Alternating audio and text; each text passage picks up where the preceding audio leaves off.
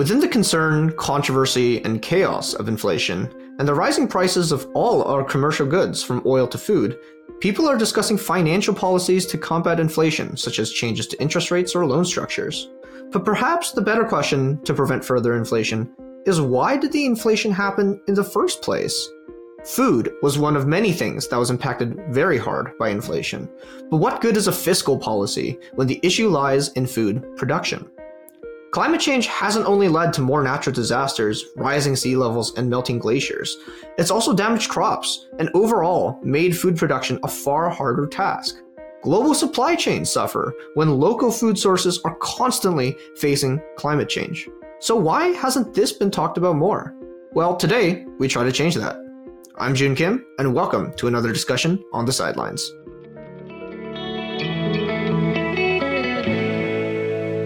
Joining us on the sidelines today to talk about food price inflation and climate change is Eric Shingleton-Smith, a Master's of Management student at the Schulich School of Business and one of our Science for Everyone researchers. Thanks for joining us, Eric. Thanks for having me, June. It's great to be on my first ever podcast with Science for Everyone. Yeah, it's awesome to have you here because the topic today is quite an interesting one.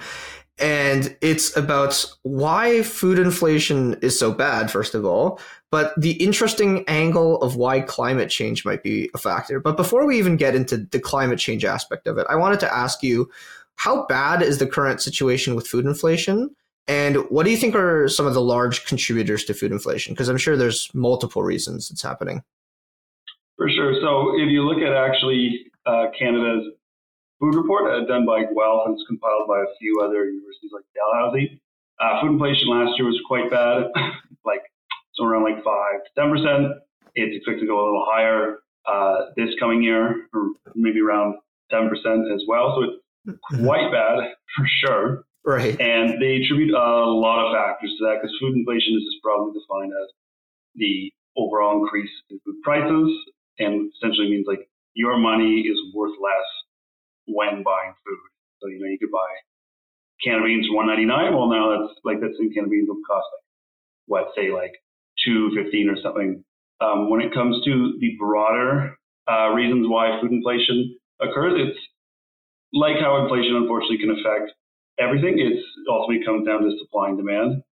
So it just so happens we are in, quote, unprecedented times, and so many things are being messed with on the global levels, macro levels, all being, spurred by the pandemic, but even now, geopolitical factors.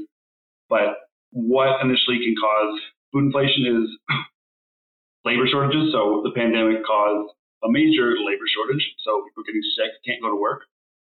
People also, I guess, for societal reasons, are kind of getting fed up with doing certain jobs. And, they're not so happy with working crap wages in, say, a food distribution facility or on a farm, or even just in other areas that are in the supply chain. So you have that, meaning less production, either at farms, in warehousing, distribution, retailers. So that means less outflow of food products. That's a big one. So companies are struggling to find that gap being filled. So that's a big one. Another one is, pandemic gets started, and then now it's getting worse with geopolitical issues, especially with Russia's invasion of Ukraine. Oil prices have gone up a ton, and I know, right. Pretty sure everyone is against, broad use of oil, but unfortunately the world's economy is extremely dependent on it. And the thing about oil is it's, used to manufacture plastic. It's used to fuel, tankers. I mean, it needs to be refined in natural gas first, but still, if you don't have oil, you can't have natural gas. But it's used to fuel tankers, trucks, trains. Unfortunately, it's a big reason behind power supplies. So when that goes up in price, well, guess what? Fuel prices go up. And then those tankers that bring food to X, Y, and Z, those trucks, those trains, it costs more now. And actually, I'm just wrapping up an operations class. My professor was a 20-year veteran for Canada Pacific Rail, huge shipping logistics company for North America. And he said, unfortunately, because of geopolitical tensions, we hit a major apex in oil prices. So when oil hits $100 a barrel, it really, really screws up supply chains because the cost is so high. So people have to brace for that, pay less or hire less. So in the grand scheme of things, it's more expensive to ship food. It's more expensive to just get staff.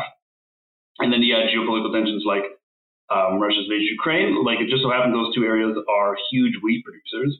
So then during this war, unfortunately, a lot of labor is lost to plant wheat.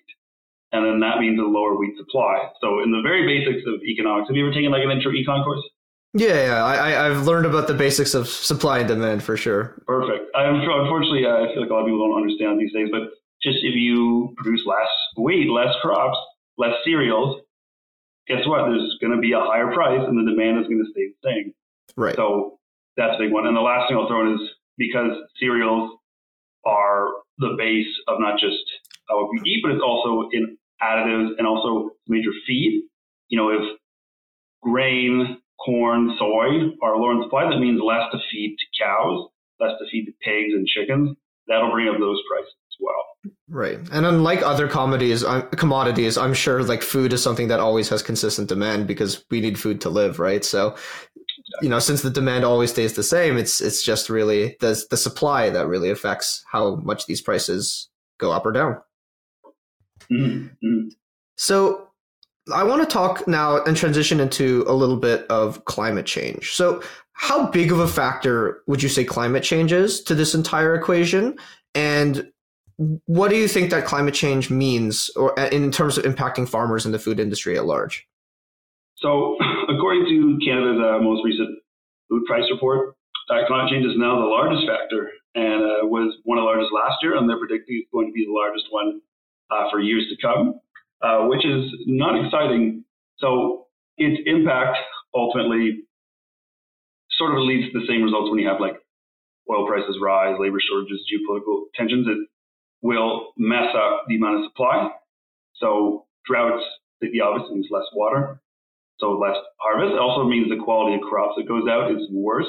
You can have also major changes in temperature. So like, for example, warm areas might get hit by cold fronts. That can really screw up output. Another example is, say, the annual temperature changes are needed for certain types of crops. So actually peaches. So everyone calls Georgia the peach state of America, but actually the most peaches in the U.S. come from California. Oh, I did not know that. Yeah. So Justin Bieber's wrong. He says he gets his peaches down in Georgia and he gets his weed from California, but actually he gets his weed and his peaches from California. But peaches actually need a certain amount of frost to bloom properly. I guess it's related to like, the molecular clocks that all organisms have because they need it to know when it's right to bloom. They just from millennia of evolution.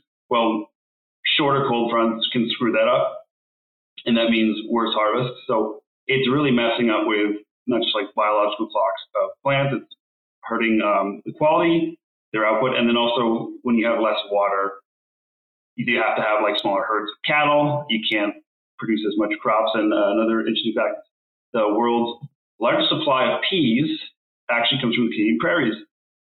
But this summer they had a very bad drought. They've actually had a bad drought the last few years. So the supply, to state the obvious, is less. So if you look actually at Beyond Meat burgers, I don't know how much you eat them, but they actually have gone up in price because they're mostly pea-based protein. So that's really hurting supplies and annual crop yields. But then, unfortunately, it really takes a toll on farmers because they're getting less harvest, they're getting paid less, and sometimes they're even getting almost nothing at all. And it's, factors they can't control. Right. And I guess it's very simple. It's just climate change is creating more natural disasters. It's making, like all life harder to survive, and like the crops are dying, harvest is smaller. So yeah, I can definitely see how climate change is playing a big role here. Yeah, that makes a lot of sense.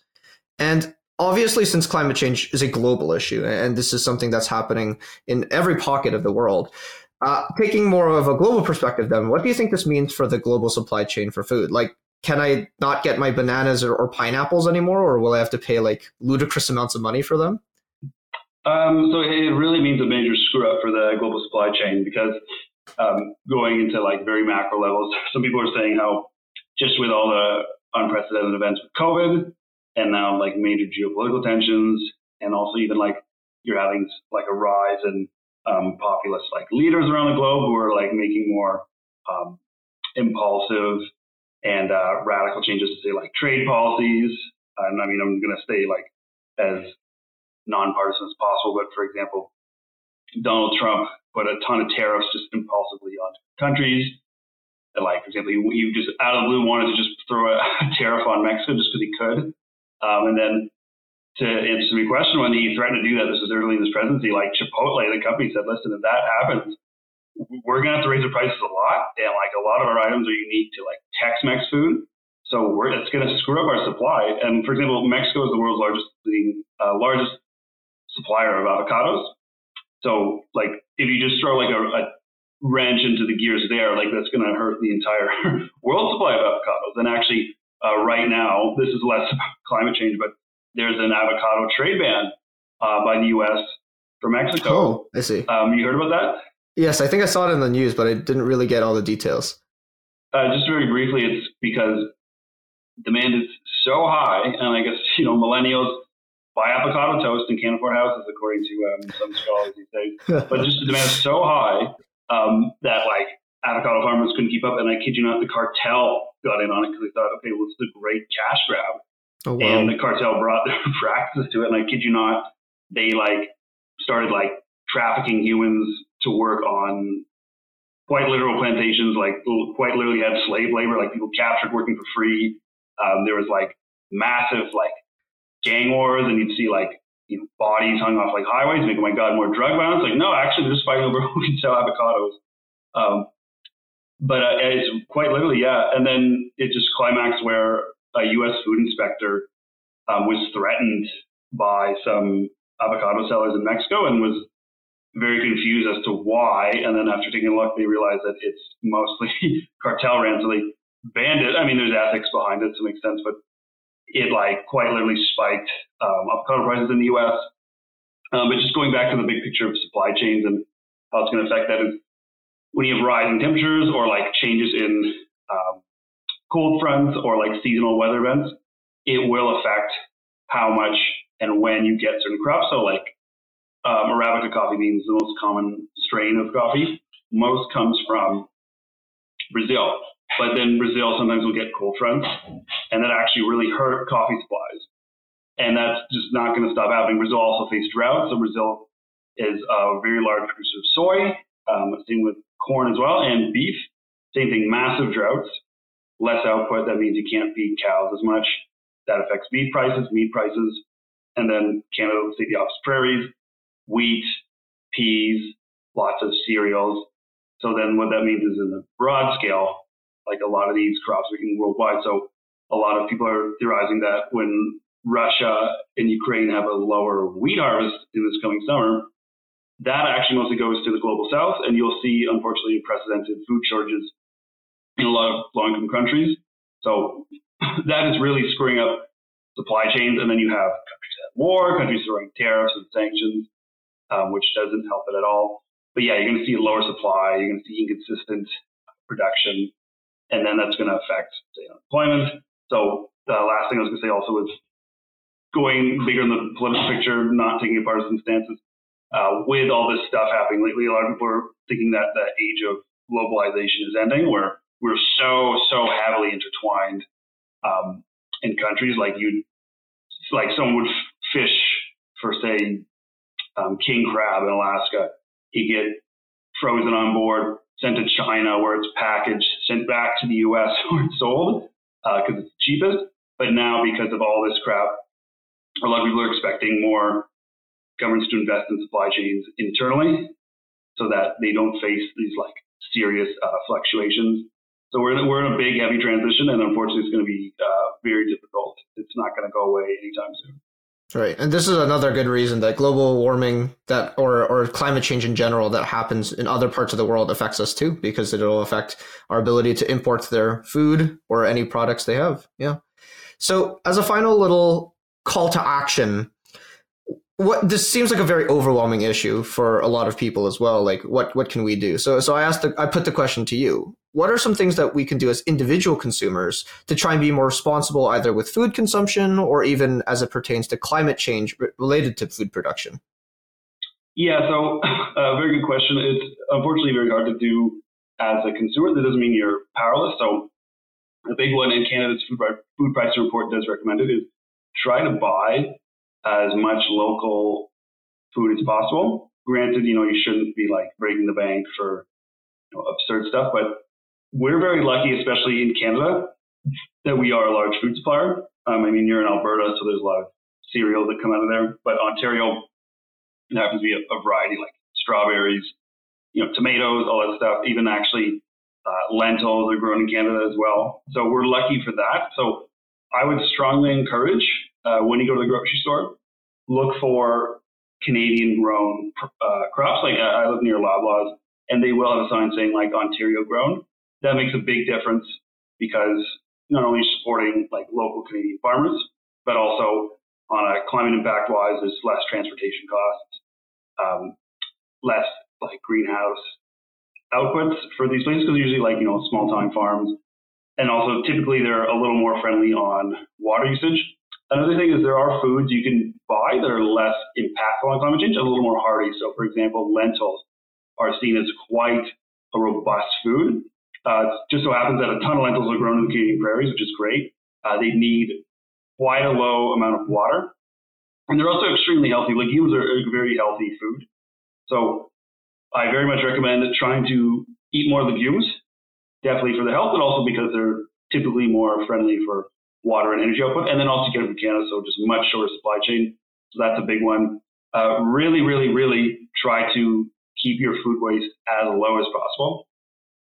So when you buy food, please, please, please make sure you eat it all. Make sure you know it's in the fridge. I'm unfortunately a victim of someone who buys something, eats some, buys other stuff, pushes the one in the back of the fridge, forgets it's there, and then it goes bad and then throw it out. That's a huge loss, especially in the carbon cycle, because you grow crops, they absorb carbon. You eat them, then the carbon goes into you. But if you throw it out, it's going to go back in the atmosphere. That's a bad one. So as the individual consumer, it's a big one. Also, definitely try to compost. If you live in a city that's involving composting in their waste disposal, that's a big one as well. That just helps maintain the carbon cycle a little healthier and a little better. And then also, this is more on the bigger scale, but there's an encouragement for farmers to use more sustainable soil practices. So unfortunately, some crops, they're what you refer to as monocultures. So crops that are just grown, just one species, over thousands of hectares. So soy is one, corn is one. And the issue is that they're poor pollinators. They don't flower much. B, they don't have very strong roots, so they don't help with erosion prevention. And then that can really affect the ecosystem on a larger scale. So try to avoid things like corn or soy. It's better than, I say, animal products. So that's another big one. Try to avoid animal products as much as possible.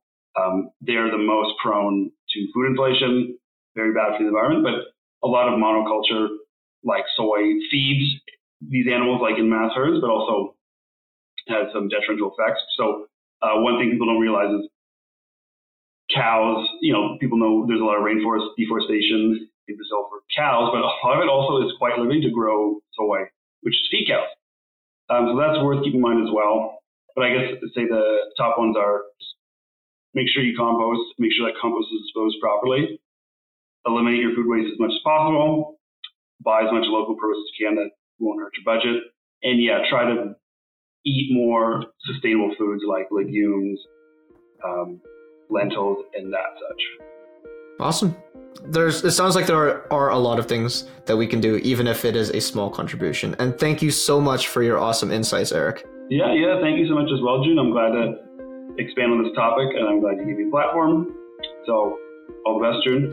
And thank you again for tuning in. And remember to subscribe for more conversations and some insightful answers to your questions about the science impacting your world. If you want to learn more about climate change or food production, or any of the other topics we've talked about on the show, visit us on Instagram, Twitter, or TikTok at Sci for Everyone, and on our website at www.scienceforeveryone.ca.